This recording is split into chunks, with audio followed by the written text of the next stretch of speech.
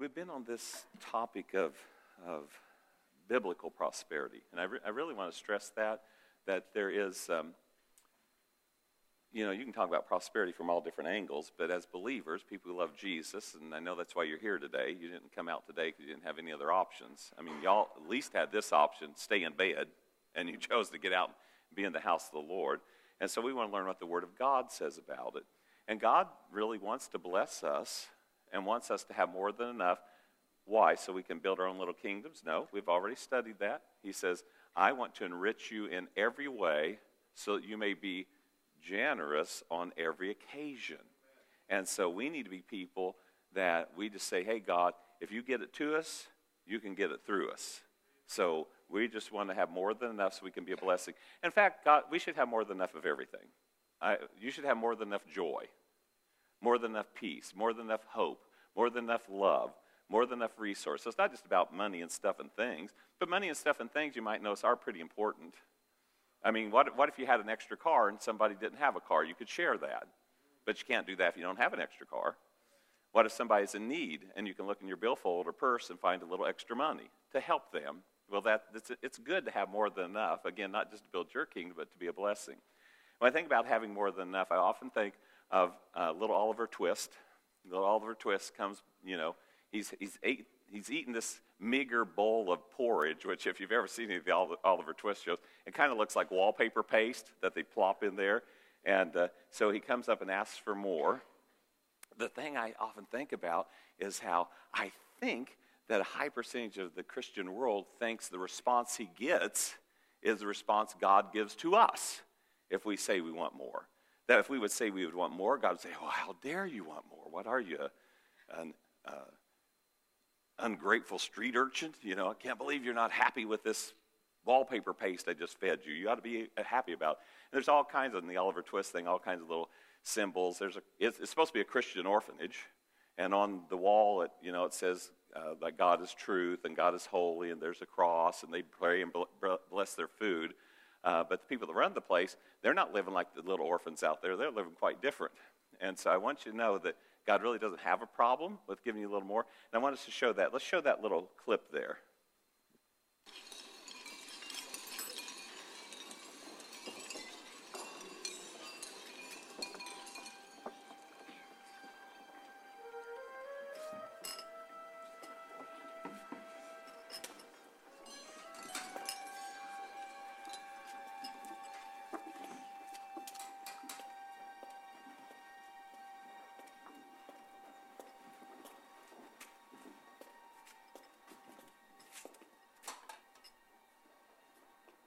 Please, sir, I want some more. What? Please, sir, I want some more.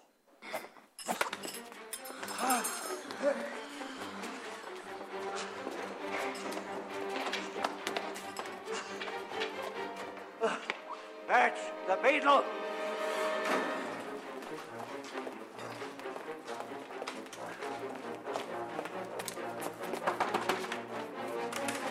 Mr. Limpkins, I beg your pardon, sir. Oliver Twist has asked for more. For more? Compose yourself, Mr. Bumble, and answer me distinctly.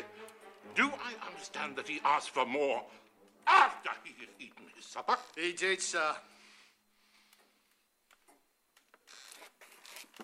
That boy will be hanged.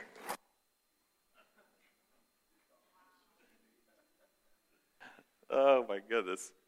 They were pretty opulent. I mean, food's flying out of his mouth while he's talking. There's a big feast before them, but how dare him ask for more? I think sometimes we think that God's like that. How dare them ask for more? And so today I've titled this Asking for More. Asking for more. That it is okay to ask for more. Now we think oftentimes that God's like that. But I want to show you what God says he's like. See, I'm often amazed, and this is true of any area of life. In the political world, everybody's hating on each other, and so they're always saying what the other person's like, whom they probably have never met or had a conversation with. And the same way about people say that, like, oh, this person's that way. Well, you've never even met them or talked to them. And I always am amazed that people who don't know God, don't serve God, don't know anything about God, know exactly what God is like. And well, that's, you Christians shouldn't have more. But there's a wild story in the Bible. David, and many of you here are familiar with it, David has sinned with Bathsheba. He's committed adultery with Bathsheba. And the Bible even says, it's very interesting how it chooses its words. It says that Uriah's wife is going to lose that baby. It doesn't call it David's wife. So Uriah's wife is going to lose this baby that's conceived in adultery. And if you haven't read the story, if you want to get depressed for a moment, read the story, because it's depressing how somebody who really loves God can end up so messed up, and there's so much sin and so much craziness in the story. And a prophet named Nathan goes to David and tells him this story. Tells him a story about this rich guy who had plenty of everything and plenty of sheep and cattle and everything. But he's going to have a party and he wants to feed his friends. So he decides, I'm not going to use any of my sheep. There's this one poor neighbor who has one sheep. And this one sheep is like a family member, like a pet. They love this sheep.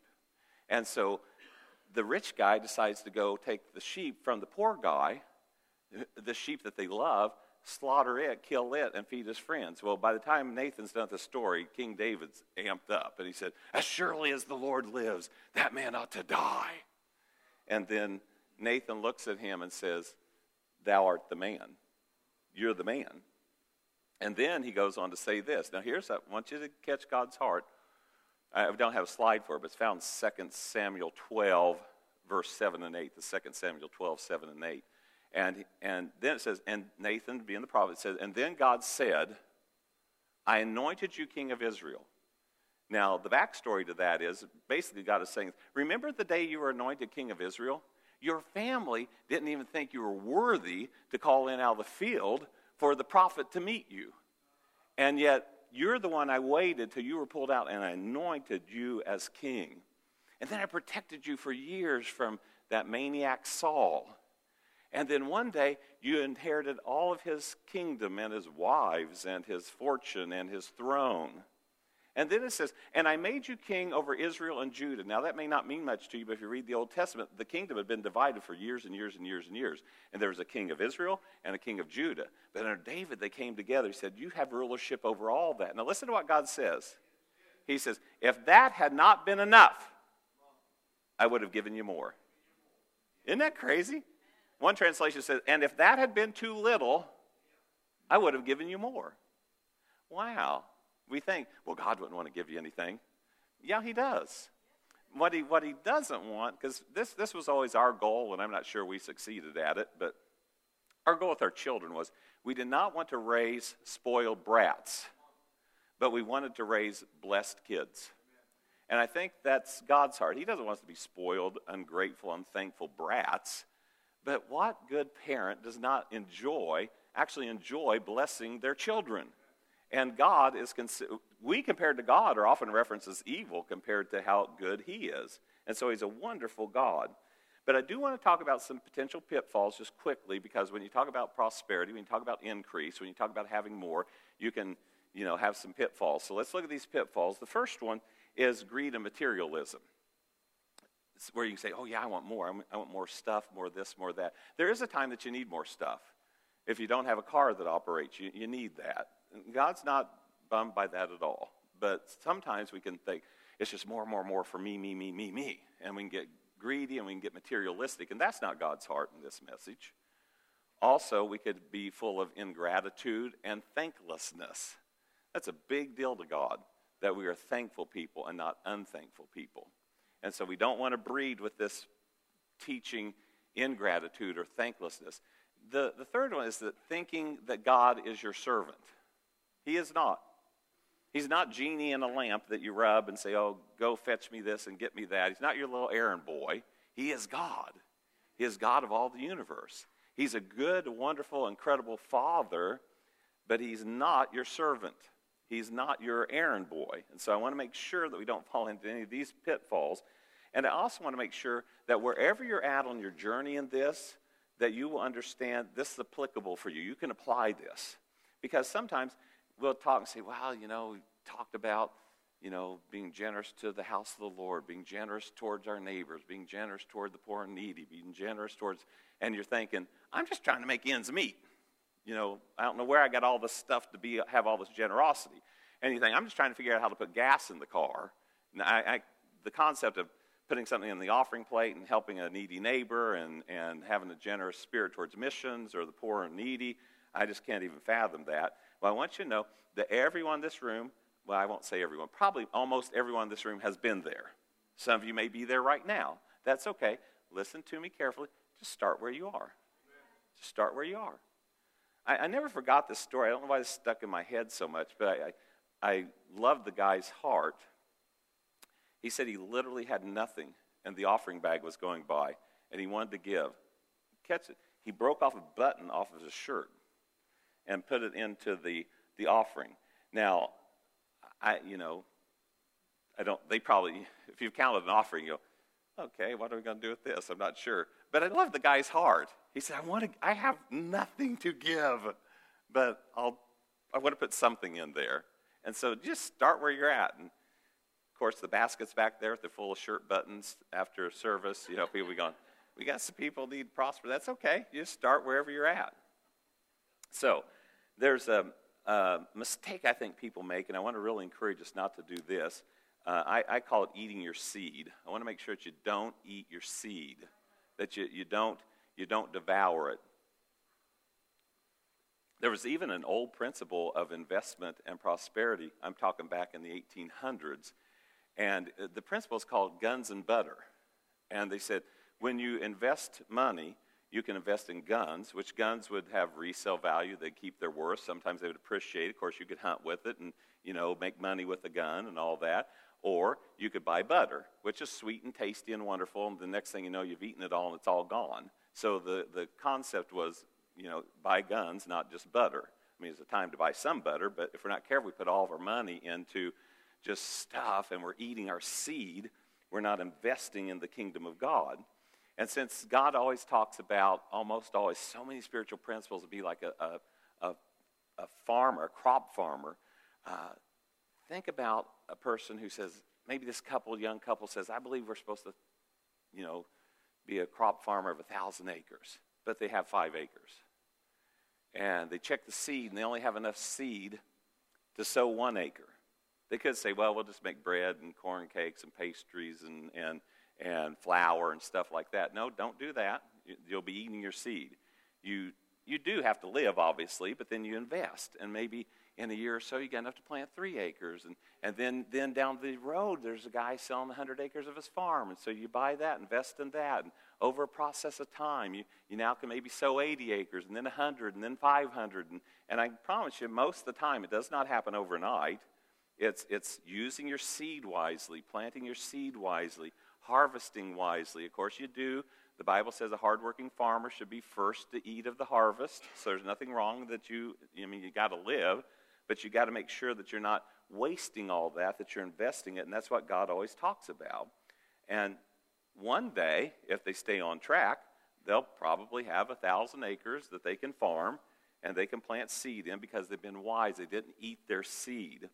Another thing that often happens is and I'm talking about me too, we sometimes think, well, I'm going to really do that when everything is just right, when everything's just perfect. So we say, you know what, I'm really going to start being a generous giver once we got the cars paid off, and once we got the credit cards paid off, and once we got the home mortgage down a little, I'm going to really be a generous giver. Once my uncle passes away and gives me all that inheritance I'm waiting for, I'm going to really be a generous giver. But you got to start wherever you're at.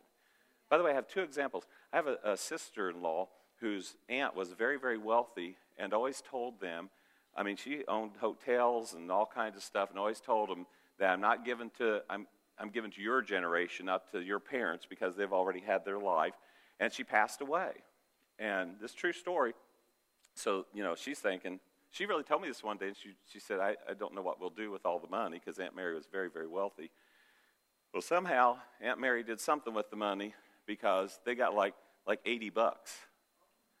Now, that's pretty disappointing when you think you're going to get this big windfall and you find out that you get $80. I had a buddy who had an aunt who never got married, was a hard worker, saved all her money, lived very frugally, and so they passed away in the same scenario. They were giving the money to that generation. And so we were talking on the phone. He said, I just started thinking, wonder how much money she could have saved over her life. I mean, I could have done this, and I got 4 kids. What if they did this, and what if they did that? So they were talking about all this, how big could this be? And then one day, every time I talked to him, I'd say, well, you got that inheritance? I said, yeah, I did. He said, sure did. And he said, it almost covered our meal at Olive Gardens. They took the family out. I think they got like $100 from that. So if you're thinking, one day when my rich relative dies, I'm not going to promise you that there's going to be anything left once the rich relative dies. So you can't wait for everything to be perfect. You have to start wherever you are at. There's a verse for that in Ecclesiastes. In Ecclesiastes 11, verse 4, it says, he who observes the wind will not sow or plant, and he who regards the clouds will not reap. What the verse is saying is, if you wait for everything to be perfect, you'll never do anything. You'll go out to sow, and you say, well, the wind's kind of windy today, and maybe today's not a good day.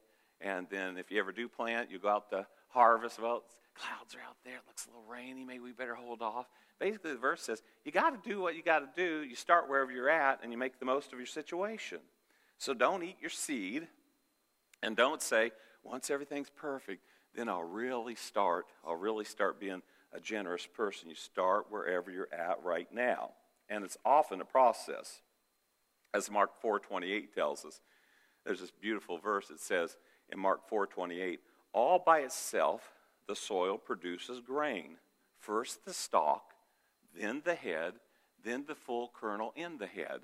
It's a process. And so we plant, and then God does the rest. And we don't have to actually make it happen. I've seen people do that. They just try to make things happen. I got to make this happen. And by the way, if you do this, I'm not opposed to it at all. I just don't want to turn things into superstitions and lucky rabbit's foots. You know what I mean? But you may do something that blesses you. I had a person come up to me one time years ago, and they said, man, we haven't really been prospering like we used to. And I thought, oh my goodness, I used to always write a couple Bible verses in the memo of my check and put a little confession in there.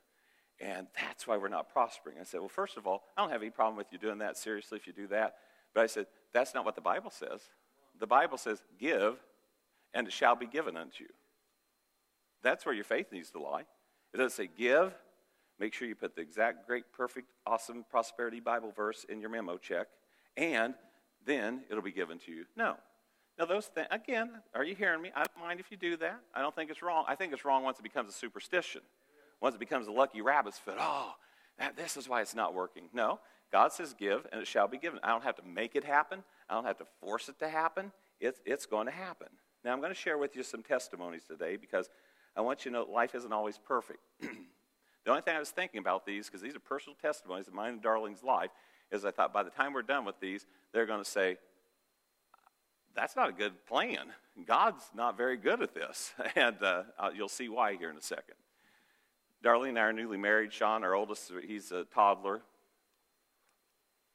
I got a pretty good job, and we're, having a good job, making money is totally perspective. You know what I'm saying? Just depends upon. But for us, I'd made $30,000 a year before, and this is several years ago, so that was pretty good money to me. And I thought, oh man, next year if we could make another $30,000, we'll be on easy street. Well, then I lose a job. And then it's like a struggle. And I still remember this conversation. We're filling out the taxes for that year, and the tax lady calls me up and says, are you aware that you only made $14,000 this year? I said, trust me, sister, we are painfully aware that we only made $14,000 that year. Now, people always want to hear, like, but you were faithful givers. You lost your job? Yeah. But God stepped in the next day, didn't he? And you got a job worth 3 times the money.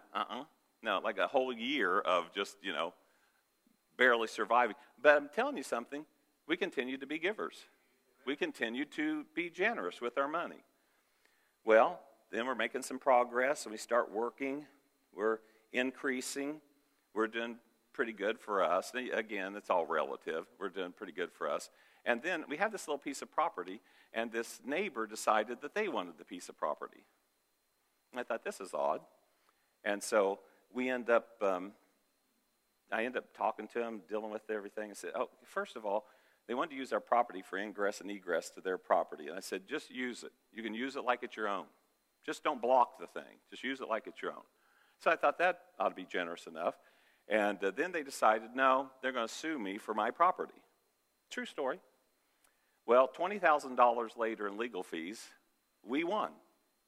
Hands down. There's 3 criteria over whose property this was, and we won on all 3 of them $20,000 later. Now, that was a long time ago. $20,000 is still big money to me now, let alone back then. And, of course, people would say, well, why didn't you sue them, for your money? Well, I thought about that too. So I asked my attorney, can we do that? This was a frivolous lawsuit. He said, you can do it. And in the United States of America, you rarely win. What you will probably do is amass another big bill with me, and you will not win. But he said, you can do whatever you want, but I'm just telling you, it'll be rare that you'll win. I said, okay, so we ate that. I know you're listening here and you think, boy, it sounds really exciting to be a faithful giver. Sounds like things are really, just everything will work out wonderful. Well, it gets worse or better. I don't know how you want to say it. Back several years ago, right over there in that office, I bring it up as often as I can for sympathy, I fell dead over there. And that's the whole story, and most of you probably know it. And so they did CPR on me, 3 different people for 20 minutes because the ambulance doesn't get here too fast. And so then I get lifeline to St. Francis, and I stop at Columbus Regional, which was kind of nice because I just stopped long enough in the ER to get a big ER bill, and then they put us on a helicopter and put me on a helicopter, lifeline me to St. Francis. They said, the gal said, I love St. Francis, I'm glad we're taking you there, and she said, it'll be less than 15 minutes from the time we lift off to touchdown. Now, it was an $18,000 helicopter ride. Now, I don't know. That's big money to me. So I'm thinking to myself, do I not get a flight home? You do not get a flight home. It's a one-way. It looks like for $18,000, I expect a flight home, a ticker tape parade, some celebration, but it's not. Then the insurance company said, we don't cover that. And then we thought, oh, that's great. And then they said, oh, sorry, it's not that we don't cover it. We didn't have enough information. So Darling got them the information, and they took care of that. But what happened in all that mess, too, is that if you know anything about health care bills, they can get expensive, and our insurance was pretty high here at the church. And no one asked me to do it. I just thought, man, that's a lot of money the church spends for our insurance, health insurance. So I'm going to whittle that down further. So I brilliantly got a $10,000 deductible plus an 80-20, thinking I would never use it anyway. Well, when you have a $10,000 deductible and an 80-20 and you've been lifelined somewhere and yada, yada, yada, you run up a pretty big bill. And so it gets worse. I know, are you encouraged? It gets worse. And so then I come back from the hospital, and I'll give you just a little background, this side story that's going on.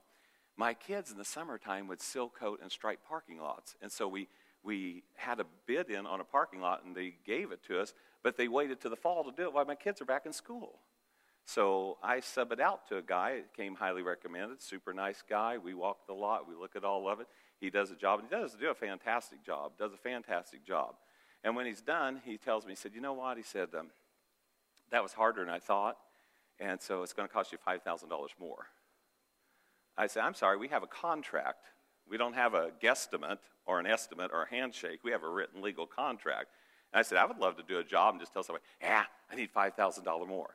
Now, it's weird because if you saw us, we had an adult conversation. We weren't getting mad at each other. He said, hey, I've been at this 20 years. I know what this takes. I said, okay. Well, if you've been at it 20 years, I walked this lot with you personally. I didn't send you a map or a picture or talk to you. You walked it. You've been at this 20 years. You should have been able to come up with a perfect not an estimate, but a quote for the thing. Well, so I come back from the hospital from all that ordeal of dying, and when we get home, there's something on the front door, and it's from the sheriff. I'm being sued for $5,000 from this guy. So I call him up, get his voicemail, and said, hey, I just got a love letter from the sheriff on my front door, and, we need to work this thing out. And so I take it to the attorney, the one that won the last one for $20,000. And so he takes, I tell him, I say, here's our contract, and I don't hear anything about it forever. And then just like 2 weeks before Christmas, I get this letter from the attorney. And I thought, oh, I've been dreading this.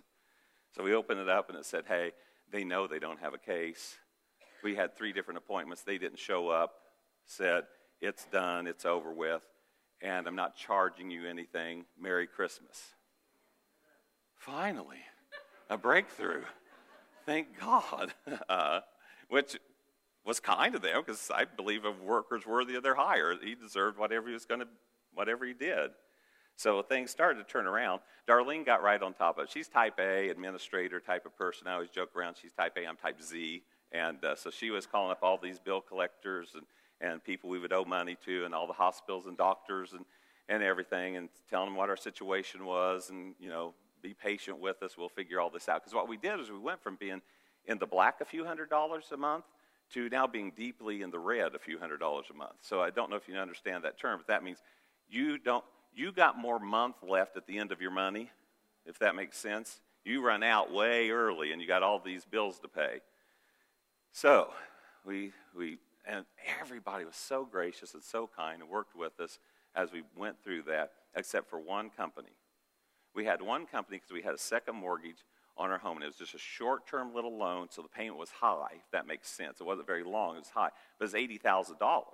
So the monthly payment was super high because we just wanted to knock it off fast. So they don't really want to work with us. We're doing everything we know to do, but we tell them, I actually talked to them, I said, look, if you'll lengthen the length of this loan, we'll pay you on time every time, and you'll make, so much more money off the interest we're going to pay. And they said, nah, we don't want to do that. Only one that didn't work with us. So we're struggling with that loan.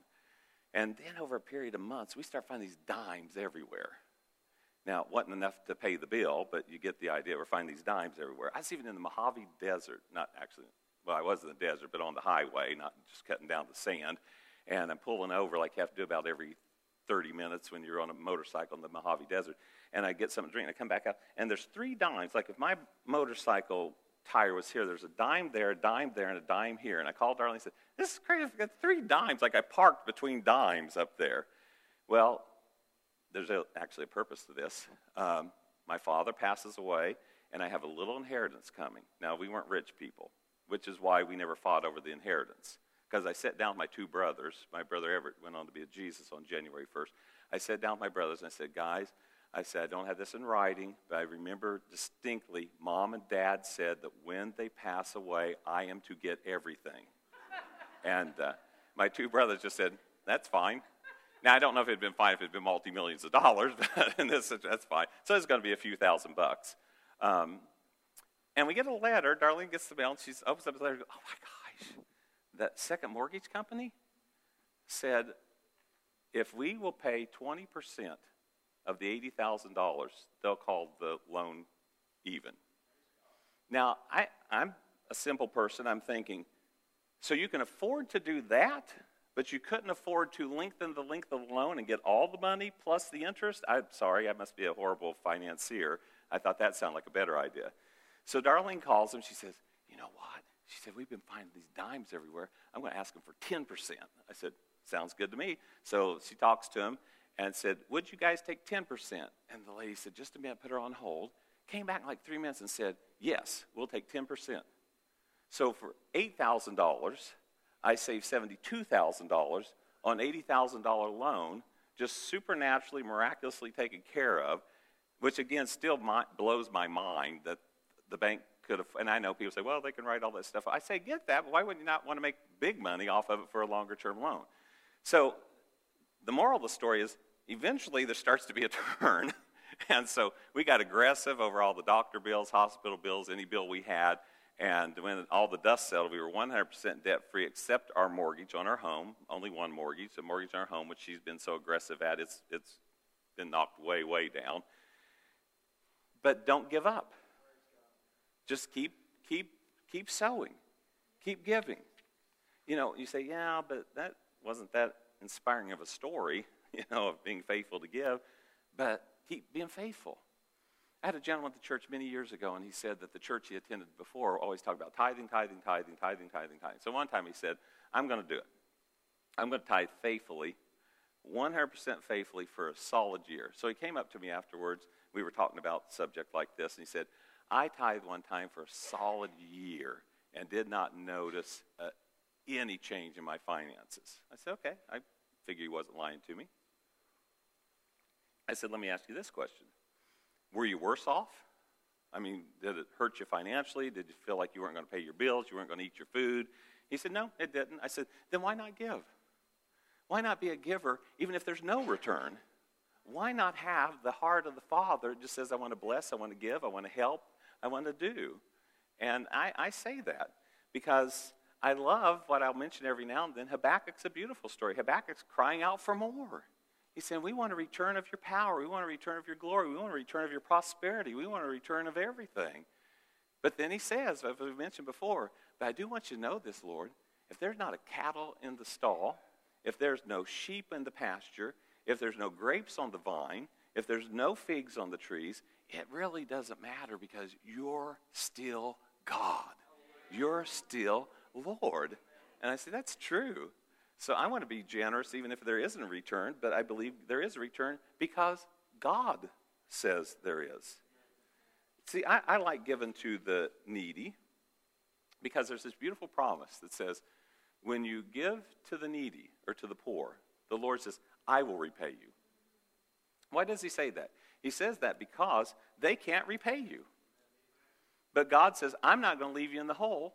I'm going to pay you. So when you give to the poor and the needy, man, because I know you'll never be a debtor to God. God will never look at you and say, sorry, I can't help you out right now. God always does good. We had, in the midst of all that, I'll tell you another story where it starts to turn. We had a sabbatical one time. Eli Lilly Endowment gives. It's a grant. You don't pay it back. It's big money just to relax and travel and refresh yourself as a minister. So Darlene said, why don't you apply for that again? Because you can apply every 7 years. And it's been about 10 years. And I said, I can't figure out why they would give me another sabbatical. I mean, it's not like, the church is now 3,000 people and we got multi-campuses and all this growth has happened. And oh my goodness, we want to bless you again. And I said, I can't figure that out, why they would. And I would be, if I was on the board, I'd be saying, we already gave this guy one. Let's look at these other people that have never had one. And she said, I just feel like you're supposed to do it. Now, on a backpedal, that particular year, we had given, and the church wasn't going under, but it was tight. And we gave $18,000 above our normal giving, above our tithing. For us, I'm not fighting or arguing about the tithe. I've just done, I think it's a good starting place. Did you hear that? I think it's a good starting place for Christians. And so we'd always done that. We gave $18,000 over that. And I thought, there's nobody to repay that. You know what I mean? You know how like my son Mitch works in a big corporation in the computer world, and there's always like, he can get advances and these big salaries and stuff. But, it's not like people are going to come in and say, hey, pastor, we're going to advance you to another level of pastorship. And there's so much money around here, we just want to give you more money. And I feel blessed anyway. But I said, the only reason I think we would get that sabbatical is because of that generous giving we gave. She comes in, flapping an envelope one day and says, you got that sabbatical, got rewarded that. I totally believe that was from God. Said, there's no way that anybody can repay you except for me. And he made a way to repay us. And so I just quit saying, because you're probably in the same boat as me. You got a job where you're thinking, I can't imagine them coming in tomorrow and saying, we're just going to give you a $20,000 a year raise. We're just going to do this or do that. How could God? Because God's unlimited. He's unlimited. There's no end to what he can do. So just relax and let God do it. Let him do it. I want you to know this. And next week we're going to look at we've looked at more of the natural side of things, but don't be fooled. The natural stuff is still spiritual as well. I think we get messed up in that thinking, all of our lives are spiritual. And so everything we do is spiritual. But we're going to deal with more of what we think of as spiritual things next week when it comes to prosperity, about seeking first the kingdom and his righteousness and really keeping our focus on Jesus. And two things. One, if you keep your focus on Jesus, and if you release and give, it will crush, you hear me say this on occasion, it will crush the dragon of greed.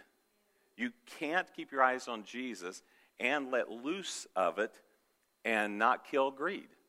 But the Bible says there are some people who clench their fist and hold on tight. Listen to what the Bible says. This is the Bible. And they come to nothing.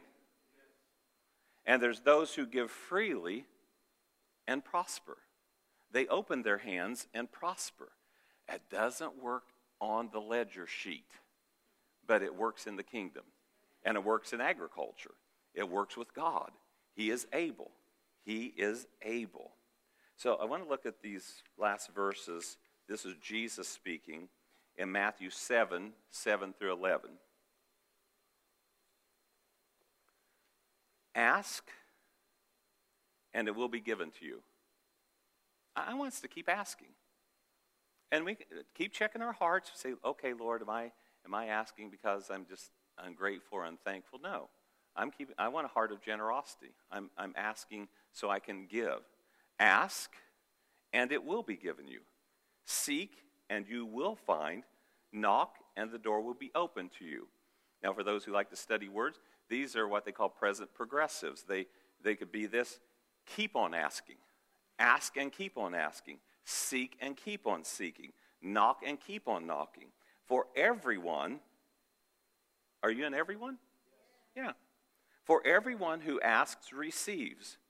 The one who seeks finds. And to the one who knocks, the door will be opened. Which of you, if your son asks for bread, will give him a stone? Or if he asks for a fish, will give him a snake? If you then, though you are evil, know how to give good gifts to your children, how much more will your Father in heaven give good gifts to those who ask him? And the Bible actually has an exclamation point at the end of that. It's, in fact, I want you to know this: God will do it. So here's our assignment. You think this will be easy for Americans, but I think one of our difficulties as Christians is we think, am I being ungrateful? I don't think you have to be ungrateful. Ask for more. Jesus said, ask. Jesus said, seek. Jesus said, knock.